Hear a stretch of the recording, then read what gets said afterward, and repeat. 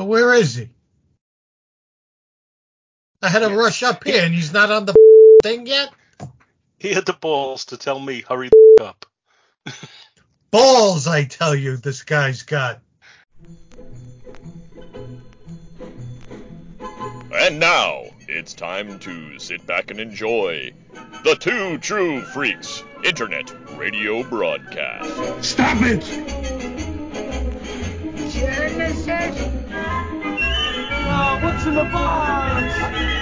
Disenfranchised by the modern comics industry, producer Paul Spataro, Dr. Bill Robinson, and Scott H. Gardner now ply the time stream in a never-ending quest to rediscover and reconnect with that unique brand of fun and excitement that can only truly be found in good old-fashioned, randomly selected comic book back issues. Journey with them now. Back to the bins. I got nowhere else to go! I got nowhere else to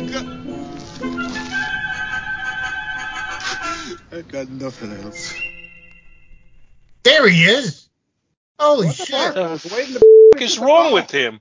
No, he's waiting for a formal invitation, like he's the queen of England. You're goddamn right, I was. Is that a bumble? Yeah. See, I know my. Just get your gun and shoot that thing. You have a gun. Yeah.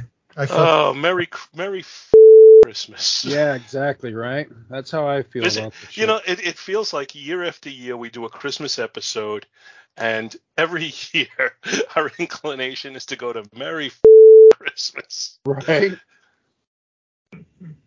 Yeah, I used to love Christmas. Now Christmas is just a giant pain in the ass.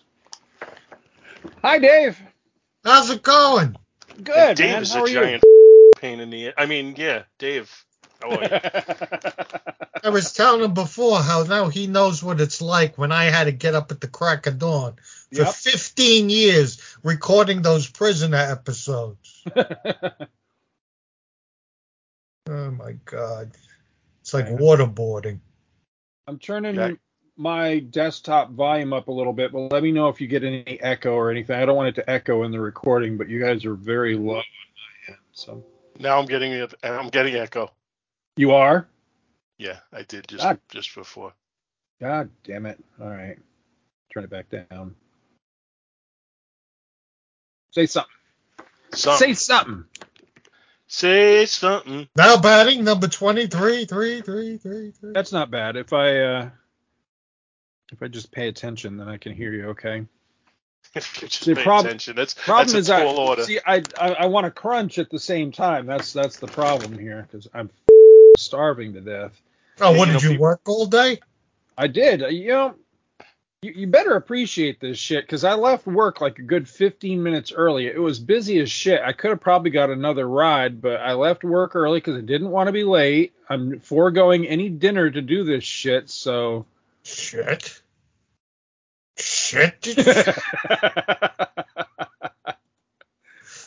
I'm offended. I'm done. We're not going to record tonight. So you better be bringing your A game. That's all I know. I don't have an A game. If you don't know that by now, you got a problem. Anyways, let's do this because I am tired. I've been up since 5:30.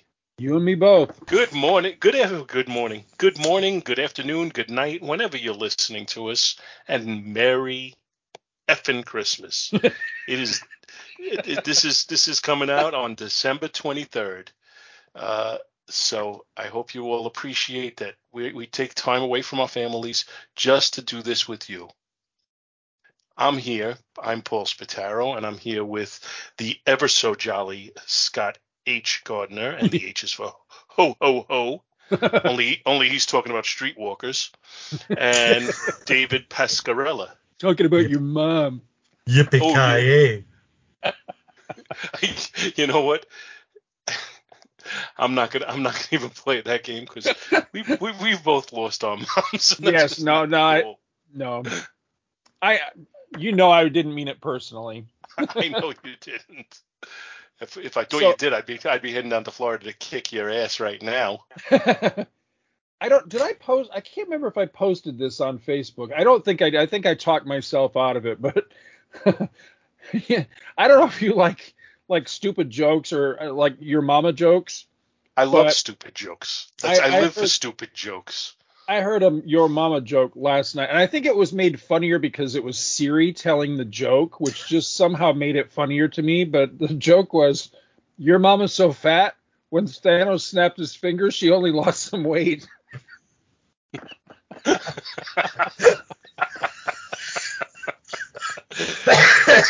That's great. I love it. Okay. I heard a similar Thanos joke, and I can't remember exactly what it was, so I'm sorry, guys. But that one's worth it. Anyway, so again, we are all probably punch drunk right now because I know I'm tired, and these guys are just always tired anyway.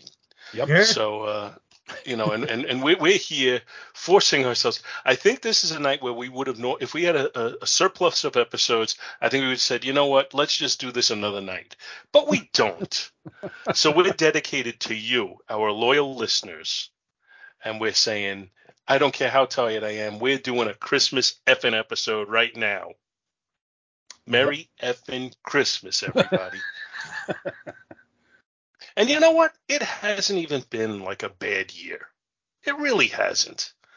But I can't say that I get filled with the Christmas spirit the way I did 10 years ago or 15 years ago. It's just, I don't know. There's something about it that doesn't have the same level of excitement that I used to have. And I don't know how you guys feel, but I'm kind of like, that's where I am right now. I think I need to be visited by 3 ghosts. I don't know. It's weird because I don't know. I've been trying to, keep my spirits up. I've been trying to get into the spirit of the season, but for me personally, I mean, this year has kicked my ass. I am just ready for 2023 to be over with.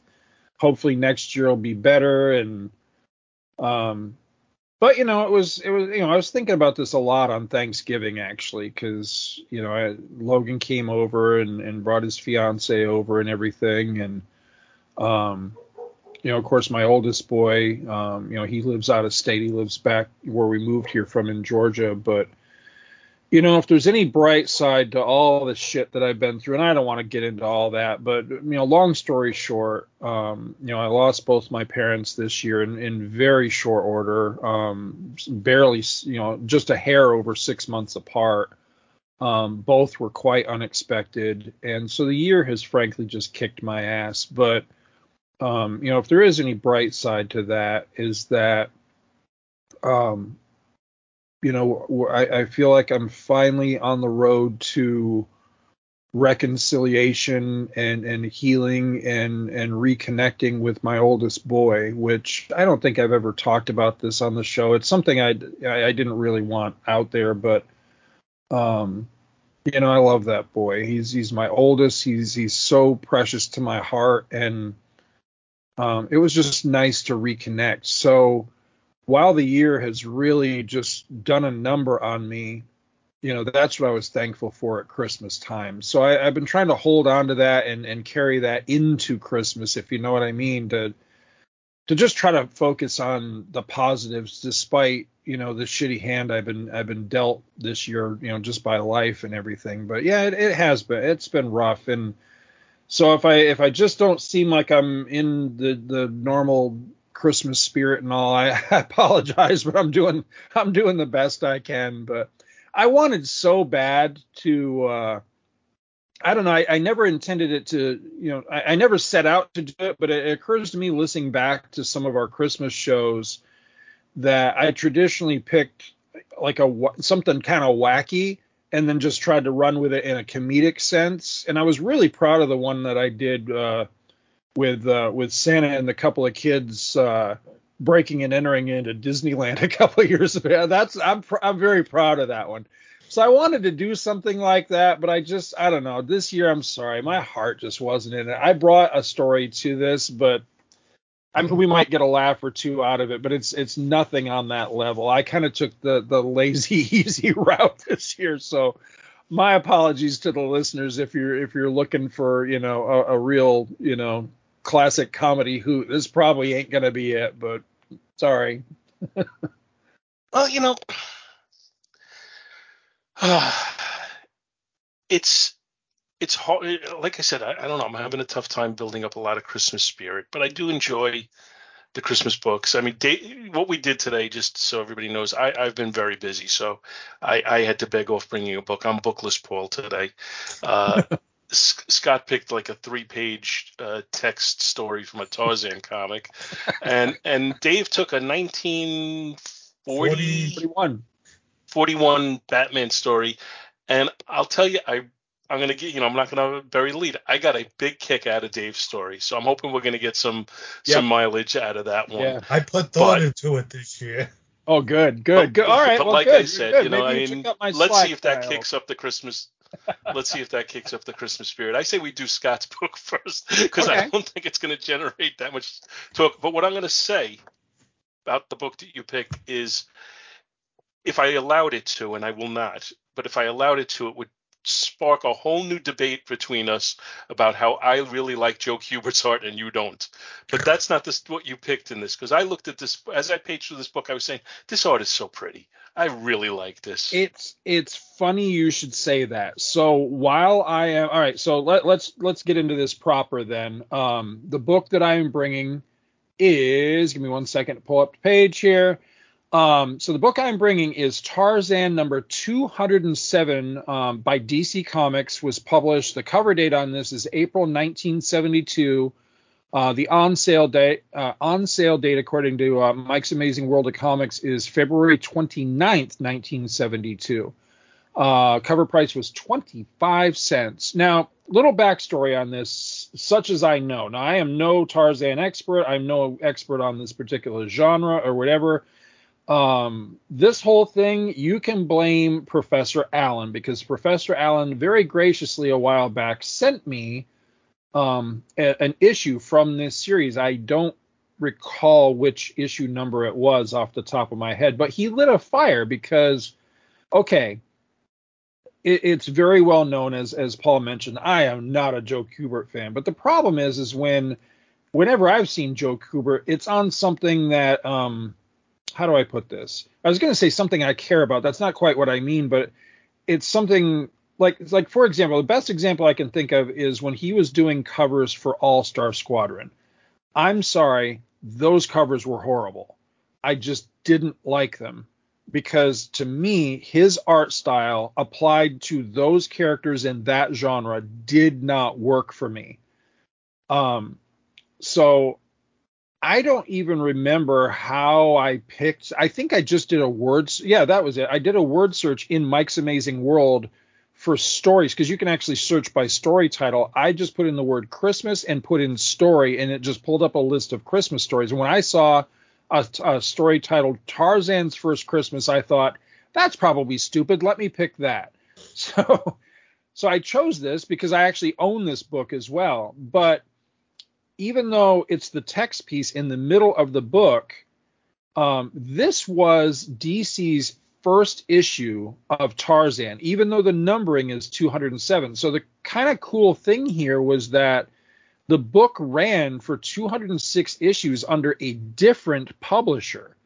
And when DC got the rights to take over and start publishing it themselves, they kept the numbering, which is really cool. And I'm really not aware of that happening any other time in comics. I know one. Do you? Yeah, when Devil's Due took over G.I. Joe from Image, they kept the same numbering. But I mean, is there precedent before this with Tarzan that you know of? I wouldn't know of any precedent. I'm not. I just thought that was really, really cool. That they continue. And maybe that was something that was part of the contract with the ERB people or something. I don't know. So maybe it wasn't DC's necessarily their decision or their choice to do it. But I still think it's cool, regardless. I mean, the closest thing DC did like that was when they brought the Flash back. They picked up the numbering from Flash comics. Right. So the cover on this, now the cover doesn't bear on the story, but it's just worth noting that the cover does say first DC issue, and the first 3 or 4 issues did say, like, in order, said like first DC issue, second DC issue, third DC issue. And I think after 3 they dropped it, 3 or 4, I forget. Anyway, I picked this, as I say, after doing a word search and realizing, okay, that I really thought the story would be funnier or weirder than it is, but also because it's a book that I own. So, Professor Allen, by sending me that book, kind of lit a fire, and I'm like, well, I see these in the cheap bins all the time. I'll start collecting them. And I've been doing a pretty good job. I have a pretty solid collection. I don't have all of them yet, but I've been working on it. But I have not sat down and read any of them until now. And pulling the physical issue out to read this, I gotta say, I really liked the art. And nobody's more shocked about that than I am, because I traditionally do not like Joe Kubert. But I like this so much that I've actually I pulled out my whole stack of all the issues I have so far, and I've started to make my way through them. And I'm only just a couple issues in, but the first, I think, 3 or 4 issues are a pretty damn faithful adaptation of Tarzan of the Apes, the very first book. And the art is really nice. I really enjoyed it. And the backup feature, at least so far, is John Carter of Mars. It's actually Princess of Mars, the first John Carter book. And the first chapter of that in this issue, in 207, oh my God, is it gorgeous. It's Murphy Anderson is the artist. I don't know if he did pencils and inks. It looks like it's all his work, but it is beautiful. I was really sad to see that starting the next issue, though, that they switched artists. It's Gray Morrow, who I'm kind of hot and cold on Gray Morrow. He's okay. But man, I wish Anderson had continued, because wow, that really blew me away. So yeah, I ended up really digging the art. The art is really solid. Yeah, I would say this is an example, for what your experience is here, at least as best as I can tell. It's an example of how you need to do a little bit better than we've actually done in our reviews.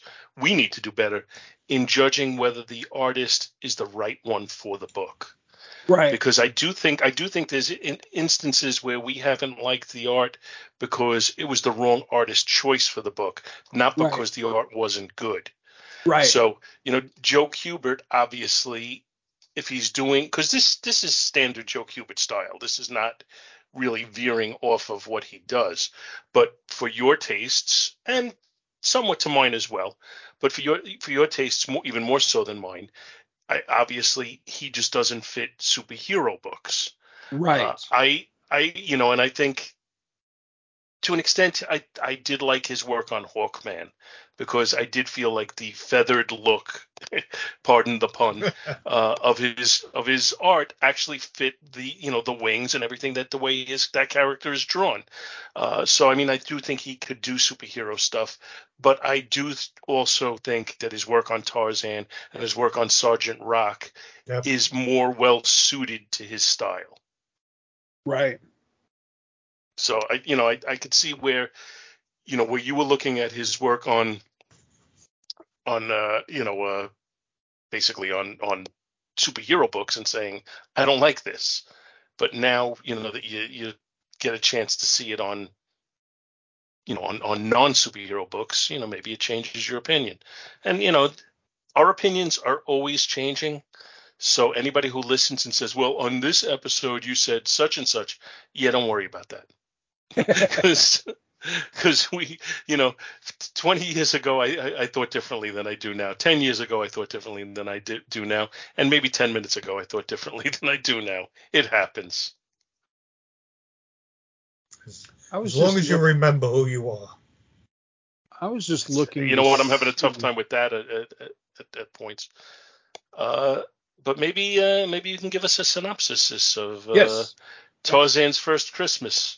Absolutely. All right. So Tarzan's First Christmas. Again, this is the middle chapter of this book, the middle story in this book. It is a text piece with very limited artwork in here. The artwork, such as it is illustrated by Hal Foster, who I don't know that I've had a lot of exposure to Hal Foster. I certainly know his reputation, but this may very well be the first Hal Foster I've ever really read. It says here it was from a newspaper strip from December 27th, 1931. So that's kind of cool. So I'm just going to read it. It's very short, so I'm just going to read you the story rather than try to synopsize it or anything like that. So Tarzan's First Christmas. Pardon me. So Scott is reading this, so you don't have to. Yeah, there you go. Are you going to do the yell? No. In the year before Tarzan was born, before Lord and Lady Greystoke had ever left the glistening shores of Mother England, Christmas at Greystoke Manor was celebrated with a gay affair. The lovely red-cheeked women, bedecked in flowing gowns and lavish jewels, danced snugly in the arms of tall men, chatting merrily of the winter season and the happy times at home. But home can be found in many places. Under the high gilded roof of an ancestral manor, or beneath the tree-speckled shadows of the torrid African veldt. Lord Greystoke, heir to the family fortune, now sits beside his hand-built cabin, carving a small wooden toy for his infant son. Even here, deep within the African darkness, the spirit of Christmas spreads its own special kind of joy. Christmas morning woke with a gentle shrug as Lord and Lady Greystoke give the infant Tarzan the toy his father had carved. The baby holds it tight in his hands, smiling at this his first Christmas present. Lord Greystoke sits back, satisfied with the progress his infant son has made. It has not been easy to raise a young child in the wild, uncivilized jungle, but the young Tarzan seems healthy and happy. He laughs as his mother swings him high in the air and giggles contentedly as they cry, "Merry Christmas!" Such is the joy this Christmas morning that not even the harsh-toned growls of Numa the lion can silence their voices raised in Christmas carols. Lord Greystoke hunted well the night before, and the delicious aroma of roasted wild pig fills the cabin walls. Lady Greystoke set the table simply, hardly remembering the lavish settings from the Christmas before. The baby Tarzan crawls on all fours across the cabin floor, and tiny hands reach towards him, towards his swaying crib. "Look, he swings like a monkey," Lord Greystoke laughs. "And walks like a man," his mother says, as the baby toddles toward her, taking his first unsure steps. Lady Greystoke is overjoyed as he walks, measuring each step carefully, and Lord Greystoke sits calmly in his chair, watching the joy on his wife's lovely face. Their year in the jungle has taken a hard toll on her, and he was pleased that she could still laugh. Outside the window, Kerchak, the great ape, listens. Kerchak has come close to the strange cabin in the jungle several times before, studying the frail, hairless apes who dwell within. He will be patient, Kerchak thought to himself. Soon he will drive these strange apes out of his jungle. Tarzan's parents forget all the other Christmases in their joy and pride of this one with their baby boy, a boy who will grow up to be the son of the great she-ape Kala, and heir to the title of Lord of the Jungle. And that's it. Now, I liked this. It's short. It's sweet. However, I have some issues with this. So for one thing, I don't think the timeline of it works. Philip Jose Farmer theorized that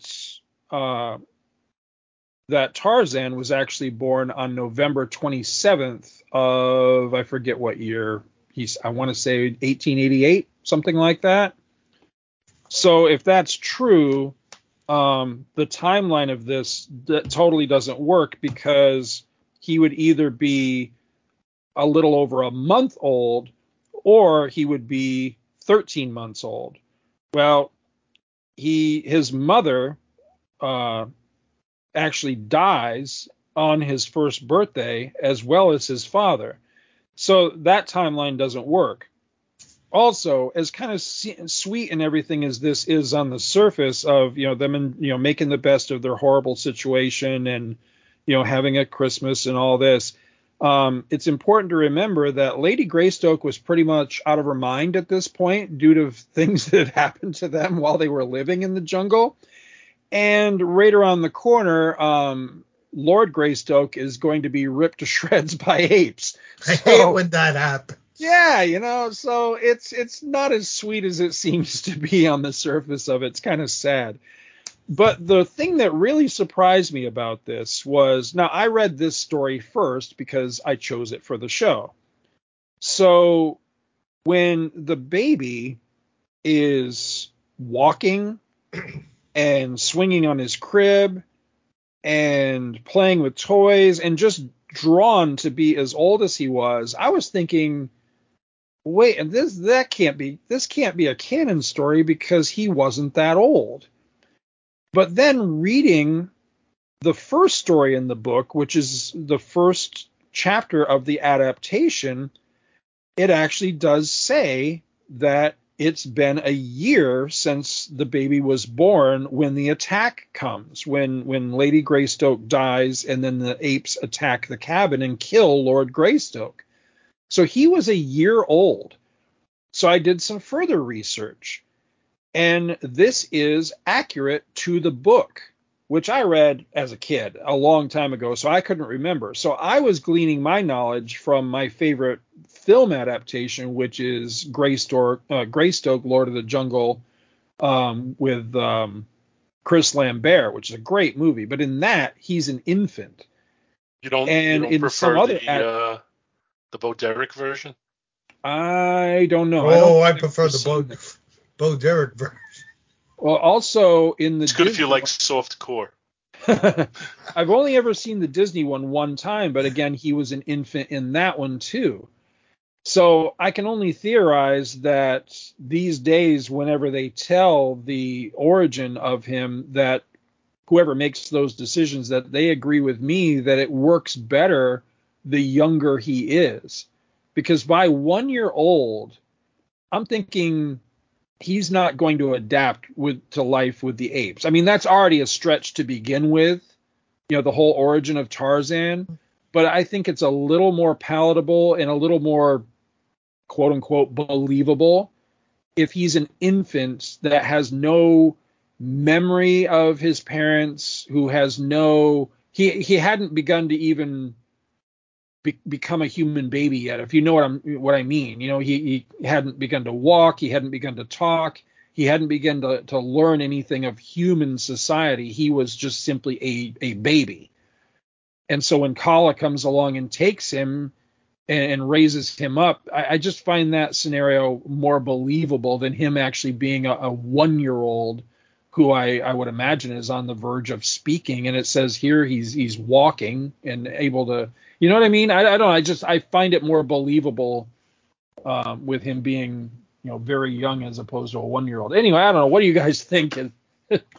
In all seriousness, I've never seen a Tarzan movie, not even the Disney one, other than the old ones. Was it Johnny Weissmuller? Right. The black and white pictures. Other than that, I've never seen the Disney one or the Bo Derek one, but I did know about the Bo Derek one. I'll recommend two of them to you, because I mean, this is going to make me. I don't want to become the Tarzan guy on the show because I don't know shit about the character, honestly. Hey, in the land of the blind, the one-eyed man is king. But I'll recommend two of them to you. Greystoke, 1983 or 4, with Chris Lambert, the Highlander. The Highlander plays Tarzan. Right. Oh my God, excellent movie. Ian Holm is in it. Great movie. And I've just always enjoyed that, not necessarily because it's a Tarzan movie, just because it's a damn good movie. A very good movie. I think you'd really dig it. There's a fun connection between it and the Disney Tarzan. So the woman that plays Jane is Andie MacDowell. They dubbed her voice. Her voice was dubbed by Glenn Close. Glenn Close was the voice of Kala in the Disney Tarzan movie. Oh, that's funny. Kind of cool connection. I've The other one I'd recommend. I'm sorry. I was going to say I've seen the Disney one many times when my kids were young. That was when that first came out on DVD, and that was a movie that we watched a lot of times. I don't know how faithful it is to the book. I've never read the book. I haven't seen. You are the Tarzan expert of our group for what it's worth. But I found that one to be very entertaining. I think the voice work is good. I think the animation is excellent, and I don't know if you'd agree with me, but I also think the Phil Collins soundtrack is very enjoyable. A lot of very catchy tunes. Absolutely. I cannot listen to what's that song? You'll Be in My Heart. I cannot hear that song without starting to bawl, because I used to sing that to Logan when he was just a baby. So yeah, whenever it comes on and either of us hears it, we message the other one. So to this day we do that. Yeah, I like that movie a lot. I don't think I've ever sat through it from start to finish more than once. I probably am overdue to watch it again, but I remember really liking it. It's weird because it's sort of faithful to the book, except Tarzan himself is more of he's more of what people think Tarzan is, as opposed to how he actually is in the source material, if you know what I mean. So it's kind of like that Captain Kirk syndrome of, like in Star Trek 2009, Kirk actually more like what people think Kirk is, as opposed to what Kirk actually is. He's more civilized than he is in the books. Is that what you're saying? No, he's more of me Tarzan, you Jane, because he never actually says that in the book. He's not stupid at all. I would say that all the time. He's not portrayed in the animated film as being stupid. He's just not educated in the civilized ways, and right. He learns from Jane, and he learns how to speak, and I find that version to be actually very entertaining. That was during a period of time where I didn't think Disney animated could do any wrong. Right. And I've since unfortunately had that era end on several movies that I didn't like that they came up with. But that's a story for another day. And just as a side note, we are talking about doing a retrospective on a lot of Disney animated stuff, and Scott's going to be on those on Is It Yours? So something for you to look forward to if you were a big Disney animated fan. Absolutely. So have you seen any of those old ones from like the 40s? 30s? As a kid, but I don't remember them very well. The other one I was going to recommend to you real quick is it's a very recent one. I forget the exact year, but it was really recent. As a matter of fact, if memory serves, Paul, when we did that expedition into New York the first time, I think we saw billboards or like the, what do you call it, the Trinitron or whatever on Times Square, I think was showing ads for what is the name of that movie? It's Tarzan, Legend of Tarzan. That's it. The Legend of Tarzan. It stars one of the Skarsgårds. I can't forget it. I can't remember his first name. He's I think he's one of the sons of the guy that plays man, my brain's not firing tonight. From the guy from Thor. From Thor, yeah. The scientist, crazy scientist guy from Thor. Oh, yeah. I think it's one of his sons. But he plays Tarzan. Margot Robbie is Jane. Samuel L. Jackson is in it. I thought it was fantastic. It's funny because it's not an adaptation of any one of the specific books, but they nail the feel of those books and the era and everything, because it kind of takes for granted that you already know at least a little something about Tarzan. So it's not an origin story. It actually starts in England, where he's already been living in the civilized world and has to go back to Africa for this particular adventure. It's good. Damn good movie. I don't think it did. I looked it up quickly, and it doesn't appear to be streaming anywhere. It came out in 2016. It stars Alexander Skarsgård as Tarzan, Christopher Waltz as Captain Leon Rom, Samuel Jackson as George Washington Williams. Margot Robbie as Jane Porter. It's an hour and 49 minutes, PG-13. And it doesn't appear to be streaming anywhere, unfortunately. There's places where you can buy it to stream, but I don't think there's anywhere where it's part of the package that you can rent. Well, I discovered that one because it was on, those dump bins that they often have at Walmart, and they've got movies for like $3 or $4 or something like that. Yep. I found it there and just took a gamble on it and bought it on I don't know, DVD, I think, and loved it. And then found out that they had released it on Blu-ray in 3D, so I tracked down another copy and watched it again, and it's decent 3D. I wouldn't say it was a mind-blowing 3D movie, but the movie itself I thought was fantastic. I really, I'd highly recommend that one if you're at all interested in the subject, because I would put it akin to one of the Marvel, the better Marvel movies, like say like a Phase 2 Marvel movie, in that it's not a direct adaptation of anything, but man, does it nail the character. Like it feels like, faithful to the character in the world he operates in. So yeah, I enjoyed that a lot. But yeah, this was a simple little thing, but I'm really glad that I didn't just read the text piece and then just throw it aside, because I've been meaning to start reading these issues now that I've amassed so many of them, and now that I read this and really, really enjoyed it, I'm going to continue on, because I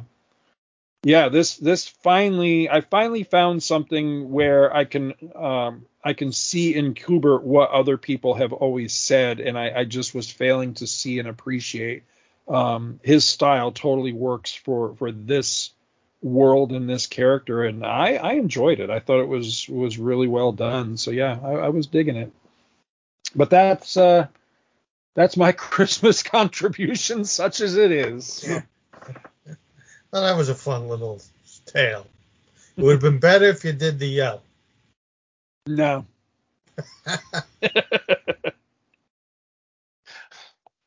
You could do the yell is like the way the other things. Kind of a combination of Chewbacca and your goodbye.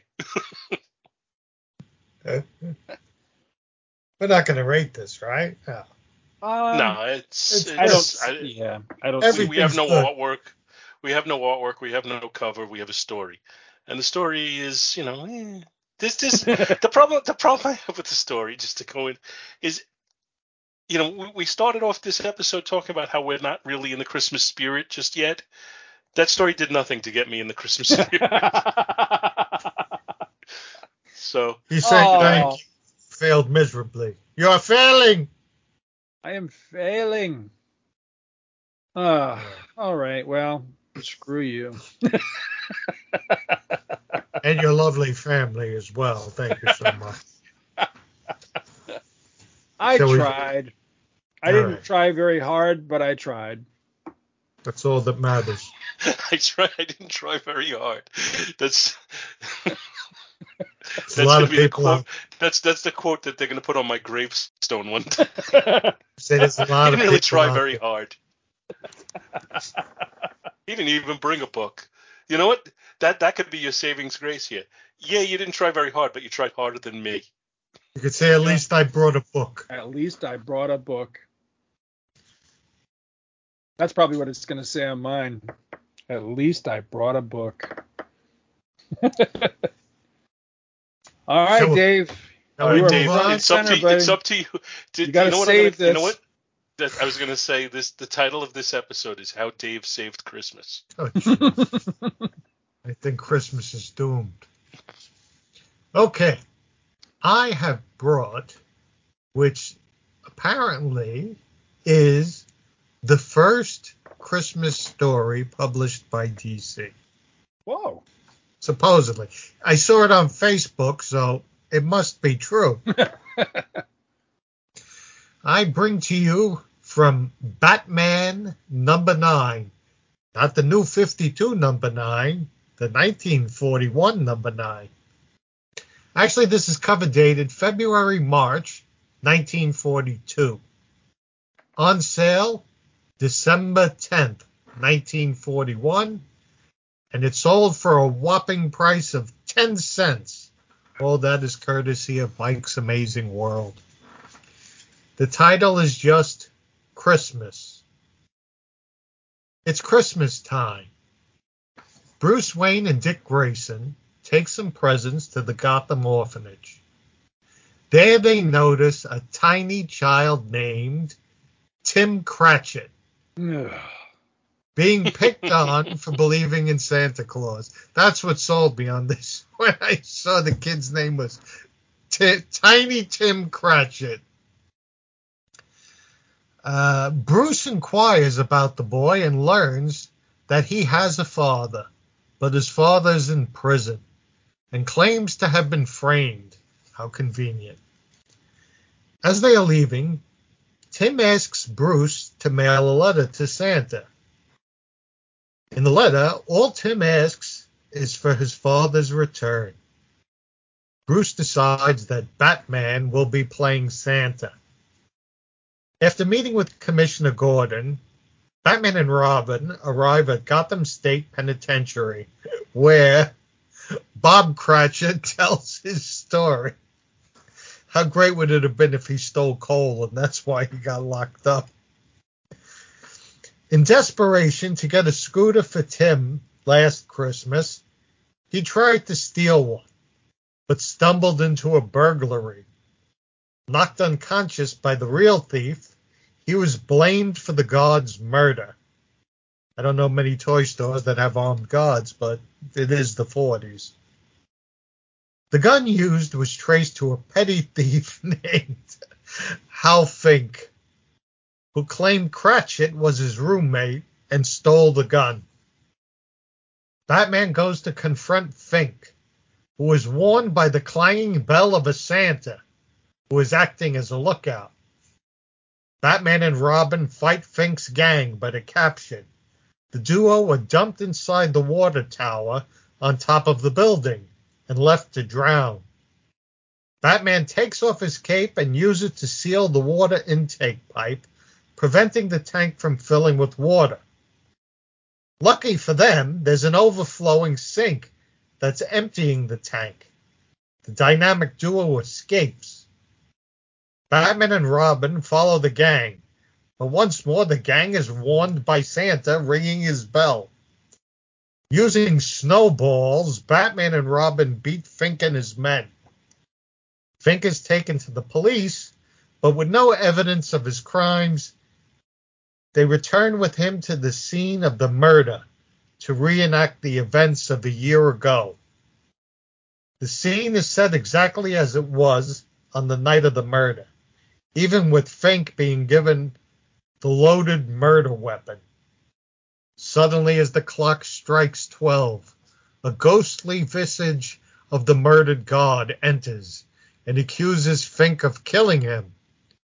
Fink believes that it's a stunt, but when no one else sees the ghost, he starts panicking and conveniently reveals his crime before Commissioner Gordon. Batman takes off the ghost costume, and then he takes down the criminal. On Christmas Eve, Batman confronts the criminal Street Santa and enlists him to participate in the Cratchit Christmas reunion, proving to the orphans that Santa does exist. Even Santa vows to Batman as a result of this to go straight. Before the night ends, Batman and Robin go to Commissioner Gordon's home, where Gordon and Linda Page are waiting for them near a big Christmas tree. Robin is glad to share this moment, and Batman tells him that Santa Claus is very real, if we believe. Robin responds, and I quote, "This almost does make me believe in Santa Claus, even though I know he's not real. Thank you, Robin, for ruining Christmas for children all over the world." In the end, the fourth wall is broken, and everyone wishes the reader a Merry Christmas. Was this a great Christmas story or what? Oh man, This was a fun Christmas story. It was fun. I don't, It was if you fun. guys disagree, that's Oh, fine. no, But I thought it was a barrel of laughs. It is fun, but I have questions. So on the very last panel, end of the book, why does nobody notice that Commissioner Gordon is a Skrull?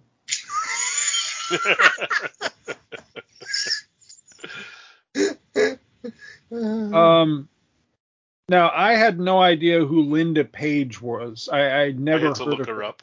So I looked her up too. Apparently she was Bruce's squeeze at this time. I think it's his second squeeze. There was another girl in the earlier book. Oh yeah, an actress. Wasn't she an actress? Yeah. She's like a social worker or something. This one, I think. Yeah. She's not that bright if she doesn't know that that's Bruce Wayne under the mask. She's not particularly attractive either. She's got a very manly face. She's a man, baby. Yeah, it's very possible. And why are these two spending Christmas together?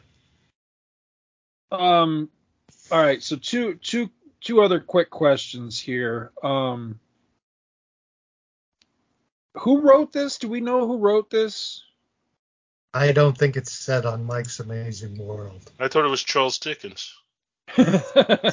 All right, well, let's address that first, the Charles Dickens thing. So I looked it up real quick because I was just curious. I was thinking, all right, today A Christmas Carol is considered to be a classic, and I know that the story's been around for something like 150 years, but I was thinking, all right, well, maybe in 1941, maybe it just wasn't that big of a thing. By this time, there were movie versions of it already. Yeah, I think Alistair Sim's version was out. 11 movies had been made about A Christmas Carol by 1941, including the 1938 Reginald Owen, which is a classic. So, yeah, no, there's no way you could get away with calling 11.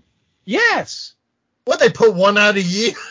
Just about. There's one in 1901, 1908, 1910, 1913, 1914, 16, 22, 23, 28, and 35. Hike. So, yeah. It's like Disney with the Star Wars movies. Right. So, even on the off chance that Batman just was having a brain fart, he'd never actually read A Christmas Carol, he didn't even know who Charles Dickens was, I find it hard to believe that just through pop culture osmosis, he'd never heard the name either Bob Cratchit or Tiny Tim Cratchit. Come on. Maybe there was no Charles Dickens in the DC universe, and there is no. Maybe. Ultimately, why, though? This is not a Christmas Carol. I mean, thank God. It's not like, the Teen Titans Groovy Christmas or whatever the hell that story was called with Mr. Scrounge or whatever his name. I mean, thank God it wasn't that. But still, if you're not going to do that, then why even borrow those character names in the first place? It makes no sense. My bigger issue is, so Batman and Robin, the pages aren't numbered. It's the third page of the story. Well, actually, it's after the title page. You've got second page of the story after Bruce reads the kid's note. By the way, the kid handed Bruce the thing and asked him to mail it. He didn't ask him to read it. So I think this is against the law to read other people's mail. But anyway, they're leaving, and Batman says to Robin, he says, our first stop is the state prison. Next panel, they're at the prison. It says, still later, the office of Police Commissioner Gordon. And the commissioner greets them, and Batman says, I'd like to speak to a prisoner, Bob Cratchit. Since when the hell is the police commissioner's office at the state prison? He's not a warden. I took it that, like Gordon made a call, and he went up to the prison, and, we'll let you in. Some nut in a costume wants to see Bob Cratchit. That's kind of what I thought as well. Okay, all right. I'll take that no prize, I guess. But it just. And also remember, at this point, as we've already discussed previously, he's a deputized officer of the law now, Batman. Right. I took Batman at his word that when he said our first stop is the state prison, that he went directly to the prison. In which case, that was the thing that I'm like, why is the commissioner at the prison? He's Because not the warden. You know what it's like? It's like when your wife tells you, Scott, we're going to go to the supermarket and then we'll come home. And then you get in the car and you wind up going to 15 places before you get to the supermarket. You just described my last 2 weekends. Yes. Welcome to the club. No, see, I think it's more like you go to 15 different places, then you go home, and your wife says, oh, could you go to the supermarket now? Now, one thing I got a big kick out of this thing. I'm sorry. I thought you were done with your notes. I was going to go into No, go ahead. So let's see what we got here. First, I started with the splash page, and everybody's kind of like a little weird in it to me. You got a beefy Batman. You have Robin, who looks like an elf. You have Bob Cratchit, who looks like Walt Disney, and you have And you have Santa, who looks like he should be one of these people who hasn't left his house in 15 years because he's too fat.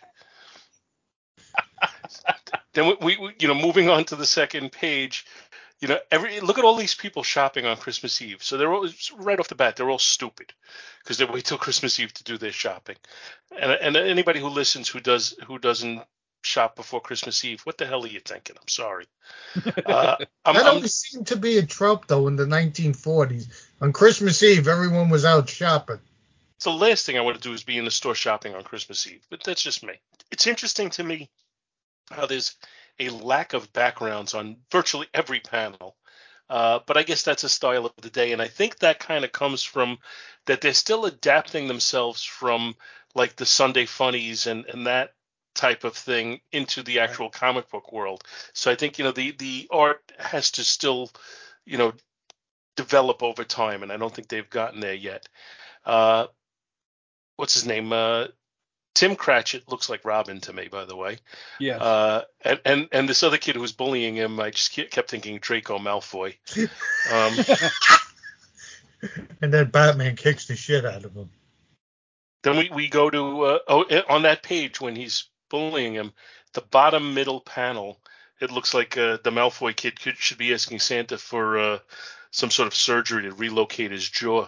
That's out of place. Yeah, a little bit. So we cut to Santa, and it reminds me of when he's warning them and all, and I'm looking at his face.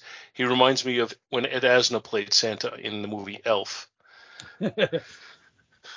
I found it very, very amusing, the whole ink in the face thing with the guy, and that ends up being why he uses up the water, which ends up freeing them from the water tower. From the water tower, yeah. I have something here. I wrote nimble-brained Robin, and I'm trying to think what I meant there. I don't even remember. I hate when I make notes and I don't remember them. Actually, it's still while they're fighting. I'm thinking with the. Oh, go ahead. Sorry. I thought it was funny that Batman got involved in a pillow fight in here to save Robin, and his aim is impeccable as a pillow thrower. Then we have they're in the whole death trap they put in was reminiscent to me of what they eventually did in the '66 TV series. It's like, well, just shoot them. Why are we doing this? Batman goes underwater to block that drain pipe, and he's actually talking while he's under the water. There's no thought balloon there. And then one of my favorite tropes in comics of all the time that I always complain about is the mask over a mask.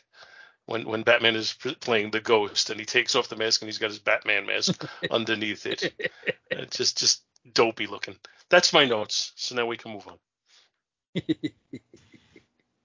I think it was fun. It was a lot of fun. It was fun. I got a big kick out of reading this. You know, my notes are based on trying to be amusing, trying to be a wise ass, and some actual observations. But I really did enjoy this. I got a big kick out of it, and it did give me a little bit of the, you know, Batman wanting to be Santa Claus, basically. That he heard this kid's Christmas wish and he's trying to make it come true. And it let him be, it let him be sort of Batman the detective, which I always like when they play into that a little bit. Ultimately, the playing a ghost, I don't know. I don't know if that was the best plan ever, but it worked. And I didn't mind the Cratchit aspect of it. That didn't bother me. Name drop. We even got the "and God bless us, everyone."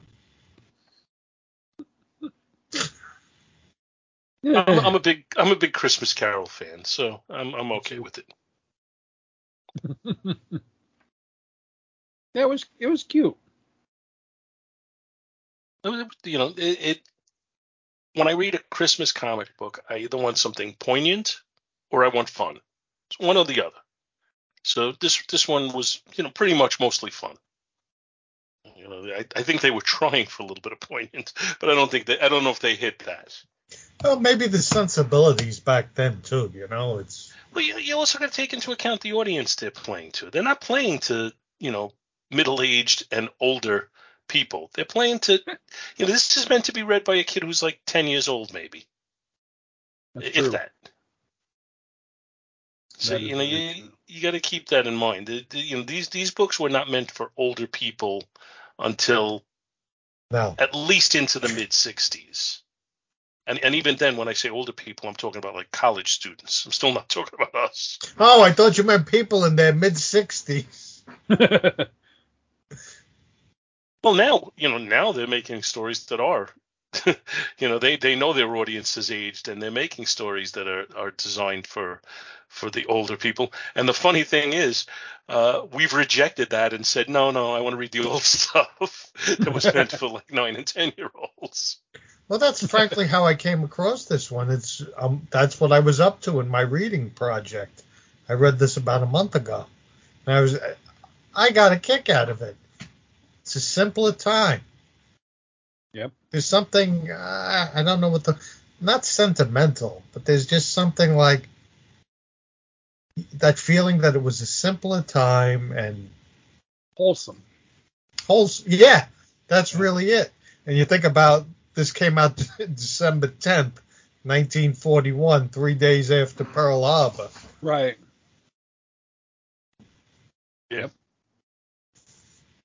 It's true. I just picture being at the newsstand with a child and the kid saying, "Can I have a dime to buy this comic?" And you're thinking, "What the hell is wrong with you, kid? The world is coming to an end. Don't bother me for a dime. Boy. Go sign up."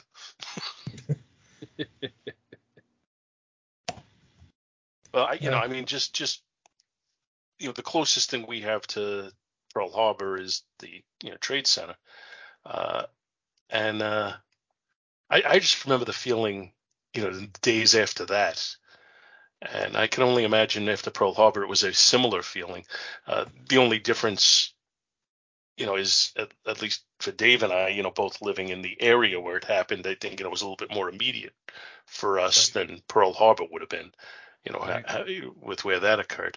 But the whole country had to be kind of numb when this came out. Yeah, I would expect so. It had to be terrifying.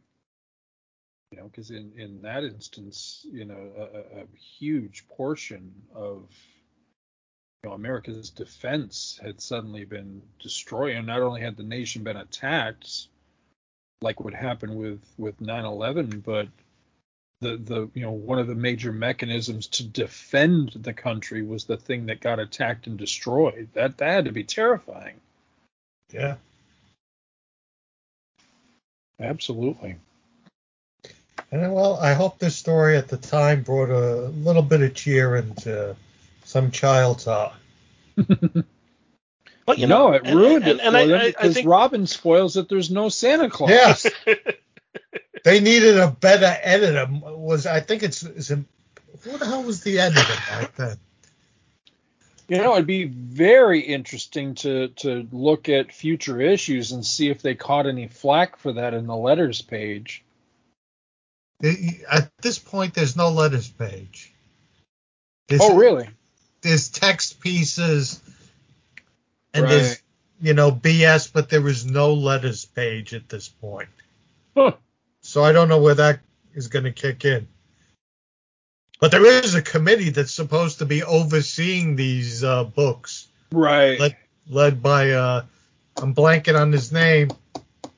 Who's the guy who invented Wonder Woman? Charles Alton Marston. Right. He's one of the people making sure the values of the comics. Yeah, because his values were so strong. He lived with his girlfriend and his wife and a couple other women. He's the guy. Family values, guys. It says here that the editor was Mort Weisinger. Really? I didn't figure that would even be before his time. Man, just mentioning how on old Facebook, was he? Talk about holding on to the job like the Pope. Yeah. He was like, Just well, it mentioning was him on FDR time. Yeah. I just mentioned him on Facebook the other day that DC sure could use somebody like him again these days. I don't know how popular or unpopular an opinion that would be, but what years was he doing the Superman books? Was it the 60s? I want to say he started doing them in the 50s, I think. Let's see. Earliest Superman book I see him credited with is Action Comics 119 in 1948. So yeah, leading into the 50s. But yeah, pretty much all through the 50s, right up to let's see, what's his last? 1970 is his last credit. And then what Julie Schwartz takes over. Yeah. Yep. Wow. Yeah. That is such a long time. That's a pretty sweet spot, though. I mean, a lot of the elements of the Superman mythos that we consider to be Superman these days come from him. Because I've been experiencing that on the read through that I'm doing of Superman is that I don't know. I'm right now I'm at 1943, so I got a ways to go before 5 years to go before I hit the Weisinger era. It's looking like here, and I'm just wondering what did they do in that time?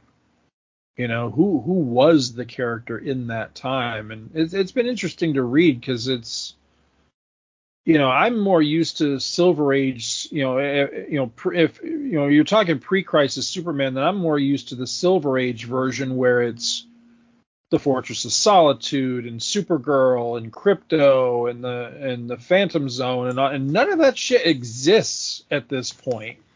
It's really weird. He's facing weird scientists and gangsters and I think you're onto something though. I think we should periodically do an episode where we do a Golden Age spotlight. And we're still going to do random books, but we're going to do books that are between, 1939 and 1950. Right. And pick a couple of books and do them. So if anybody listening to this has an opinion on it, put it on the Facebook page. Let us know what you think. Yes, I'd like to hear you guys do that, or please don't do that. I'm going to skip those episodes. Whatever your opinion is, let us know. But I think it would be kind of cool to look at it and say, okay, in 1945 or in 1953, this is what Captain America was like. Especially, like just in Captain America, in the era when he was supposed to be replaced by a substitute Captain America. How were those comics? Because, that was a retcon anyway, so I'd be curious to see that. Or like you say, Superman, before they developed all this mythos, what were we getting there? And what was the character like? What was his personality? And we're going to deal with stuff if we do that, where we're looking at books that are certainly intended for people who are, 10 years old or so. But I think we can still look at them intelligently and kind of come up with what were they doing? What was the state of the books at that time? So I think it'd be kind of cool if every once in a while we just do an episode and we say let's go to the golden age. Right. Yeah. Anyway, totally. I would definitely be down for that. Yeah, I would too. See, but there are copies of these stories available online, so we can definitely read some of them and do this. So it's something to keep in mind. See, now I just want to throw out a complaint, a bitch about DC. I've been buying those omnibuses, the Golden Age Superman, big hardcover books where it has every story. They get up to volume 7 of the Golden Age, and just as an example, the last volume goes up to Action Comics 143, right? Right.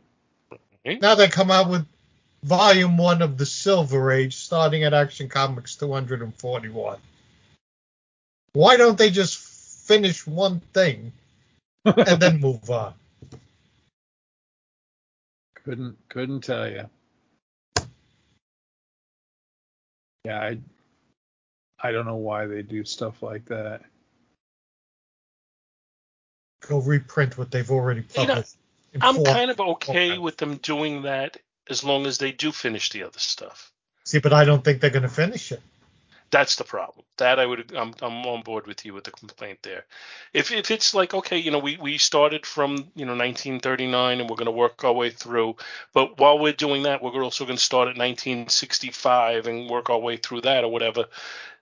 That's okay, but don't stop and leave all the in between stuff out.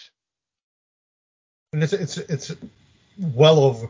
There's 100 Action comic book, 98 issues of Action Comics now between these two series that I don't think we'll ever get. Meanwhile, we've gone through the same material in the archives, in the Chronicles, and now in this. I do think that there's an element where there's enthusiasm to buy the early ones, and then that enthusiasm steadily decreases as they get into the further volumes. Right.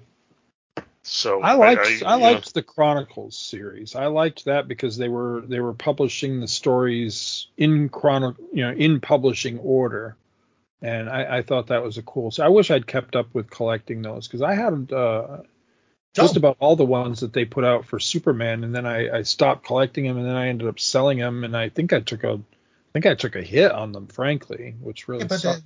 They stopped at like 8 or something like that. Yeah. And this is the same thing. They're big hardcover books. It's like maybe 4 of the Chronicles in one, but it's the same concept. Every single story in the order it was published. But now I'm annoyed because I feel they're not going to finish it. Yeah. Then they'll go into the Bronze Age. Yeah, I don't know why they do stuff like it. Is irritating. You're right. And they don't understand why people get stuff from other sources. Yeah, that's exactly right. Okay, so let's rate this book. Dave, you're up. For me, I love this book. I mean, I hang on, let me just look at the picture here. Give me a second. I wasn't prepared. Hang on. Come on. Technology, my friends. Well, I don't really know if you can rate the cover because I don't think it has anything to do with the story. It doesn't, that we covered. But this is one of the single most iconic covers you're ever going to see. So in that case, we'll rate it. I would rate this an A. A plus. And for the listening audience, if you don't have this in front of you, this is the very frequently seen cover with Batman and Robin standing in the spotlight circle with the yellow light focused on them and them looking towards the light with a black background around them. I've seen this picture a million times, so it is certainly iconic. Yeah, it's been used in many other sources. The story artwork, even considering it for the time, and I always say for the time, it's a little shaky. But I mean, giving it a bit of a break because of the year it was written in, I would give the art a C+.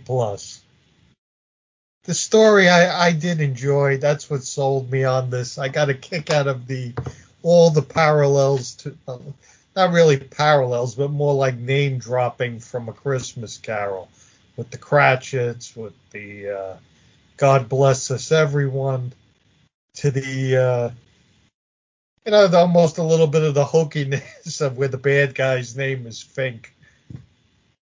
And even though Robin ruined Santa Claus and Christmas forever, it's a great story. I'm going to give the story an A. And if you don't like that, there'll be coal in your stocking.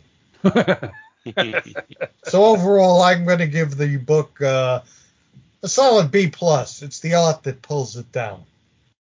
See, I think this is a story/book where the total exceeds the sum of its parts, with the exception of the cover, which I feel is truly iconic. And as you mentioned, Dave, has nothing to do with the story that we read. It's really more or less a poster image. But the story itself, I feel like the artwork, I agree with you. It's a little subpar even for the era. It's not terrible, but it's not. I've seen better art in this era. So I'm going to agree with you as a C+ on it. The story itself, it's hokey, it's silly, it has points in it where you scratch your head and say, what the hell? How is this guy ringing his bell where it says the Batman is here? Was there a specific code for that he was given? Is he doing Morse code? What's he doing? Morse code. Ding, Yeah. ding, ding, ding. Yeah. So exactly, there's just a lot of silly things in here, and overall, I think they win a snowball fight. That's how they beat the villains. I mean, it's dopey.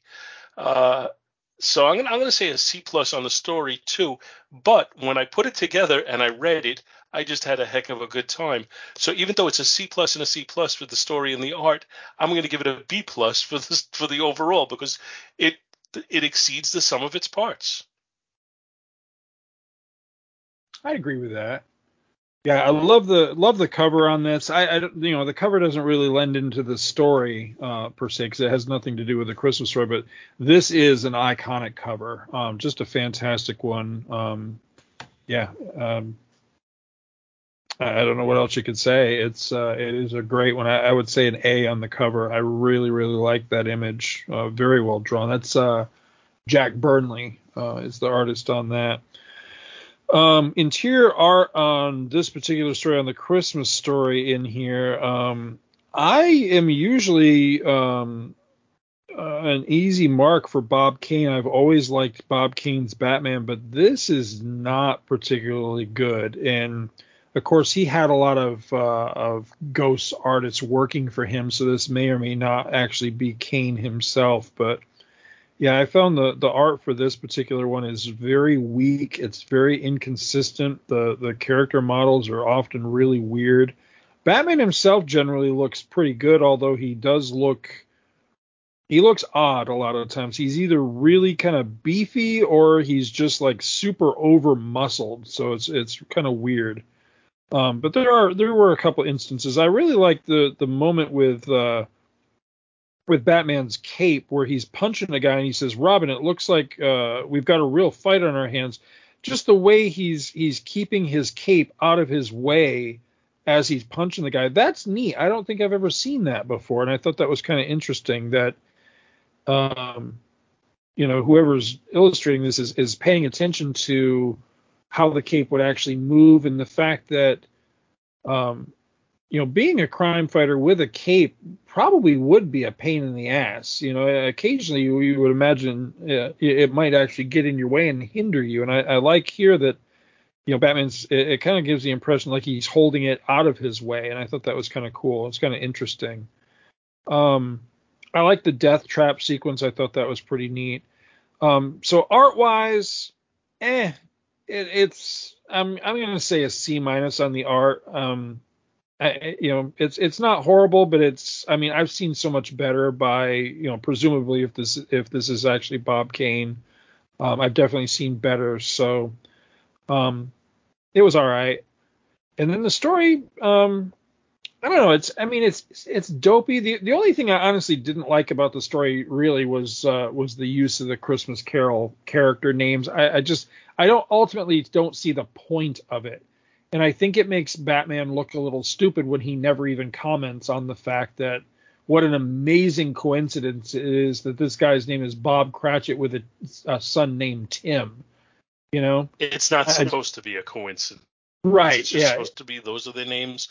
And I think Dave hit it on the head. In this particular existence, A Christmas Carol was never written by Charles Dickens. I guess. It would have been great if he had broken into the Scrooge Coal Company. Right.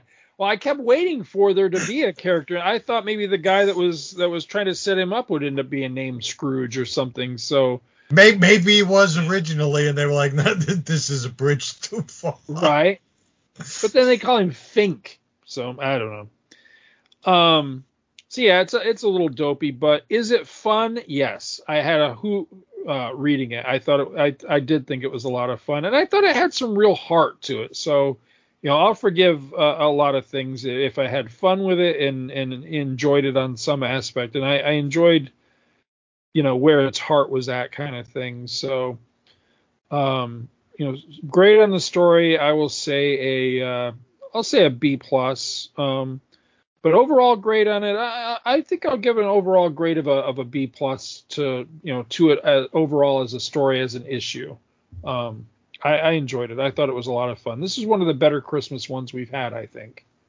See, honestly. So Dave brought us Christmas cheer as he sang loud for all to hear. Dave saved Christmas. Today's the day that Dave saved Christmas. Oh. So now, if you've listened to this episode on December 23rd, you're free to go out and enjoy the next 2 days. All thanks to me. If you're listening to this after Christmas, you kind of blew it because now you're looking at Christmas of 2025 before Dave can bring a smile to your face. So, and on that note, what is it? Merry Christmas to all, and to all a good night. Merry Christmas. God bless us all. Everyone. Goodbye. Merry Christmas. He's got to get back to the facility now. Thank you so much for listening to our show, and we hope you'll continue to join us each and every week for more good old-fashioned comic book back issue awesomeness. You can contact Back to the Bins to leave feedback, comments, questions, suggestions, and criticisms via email at bins@twotruefreaks.com or by joining the Back to the Bins group on Facebook. Back to the Bins is a proud affiliate of the Two True Freaks Internet Radio Network, which you may find at www.twotruefreaks.com. Two True Freaks is a registered trademark of DiManzo Corps of Milan, Italy. All rights reserved. Please take a moment to stop by the twotruefreaks.com site and check out their many other fine podcasts, won't you? Thanks, and we'll see you next week.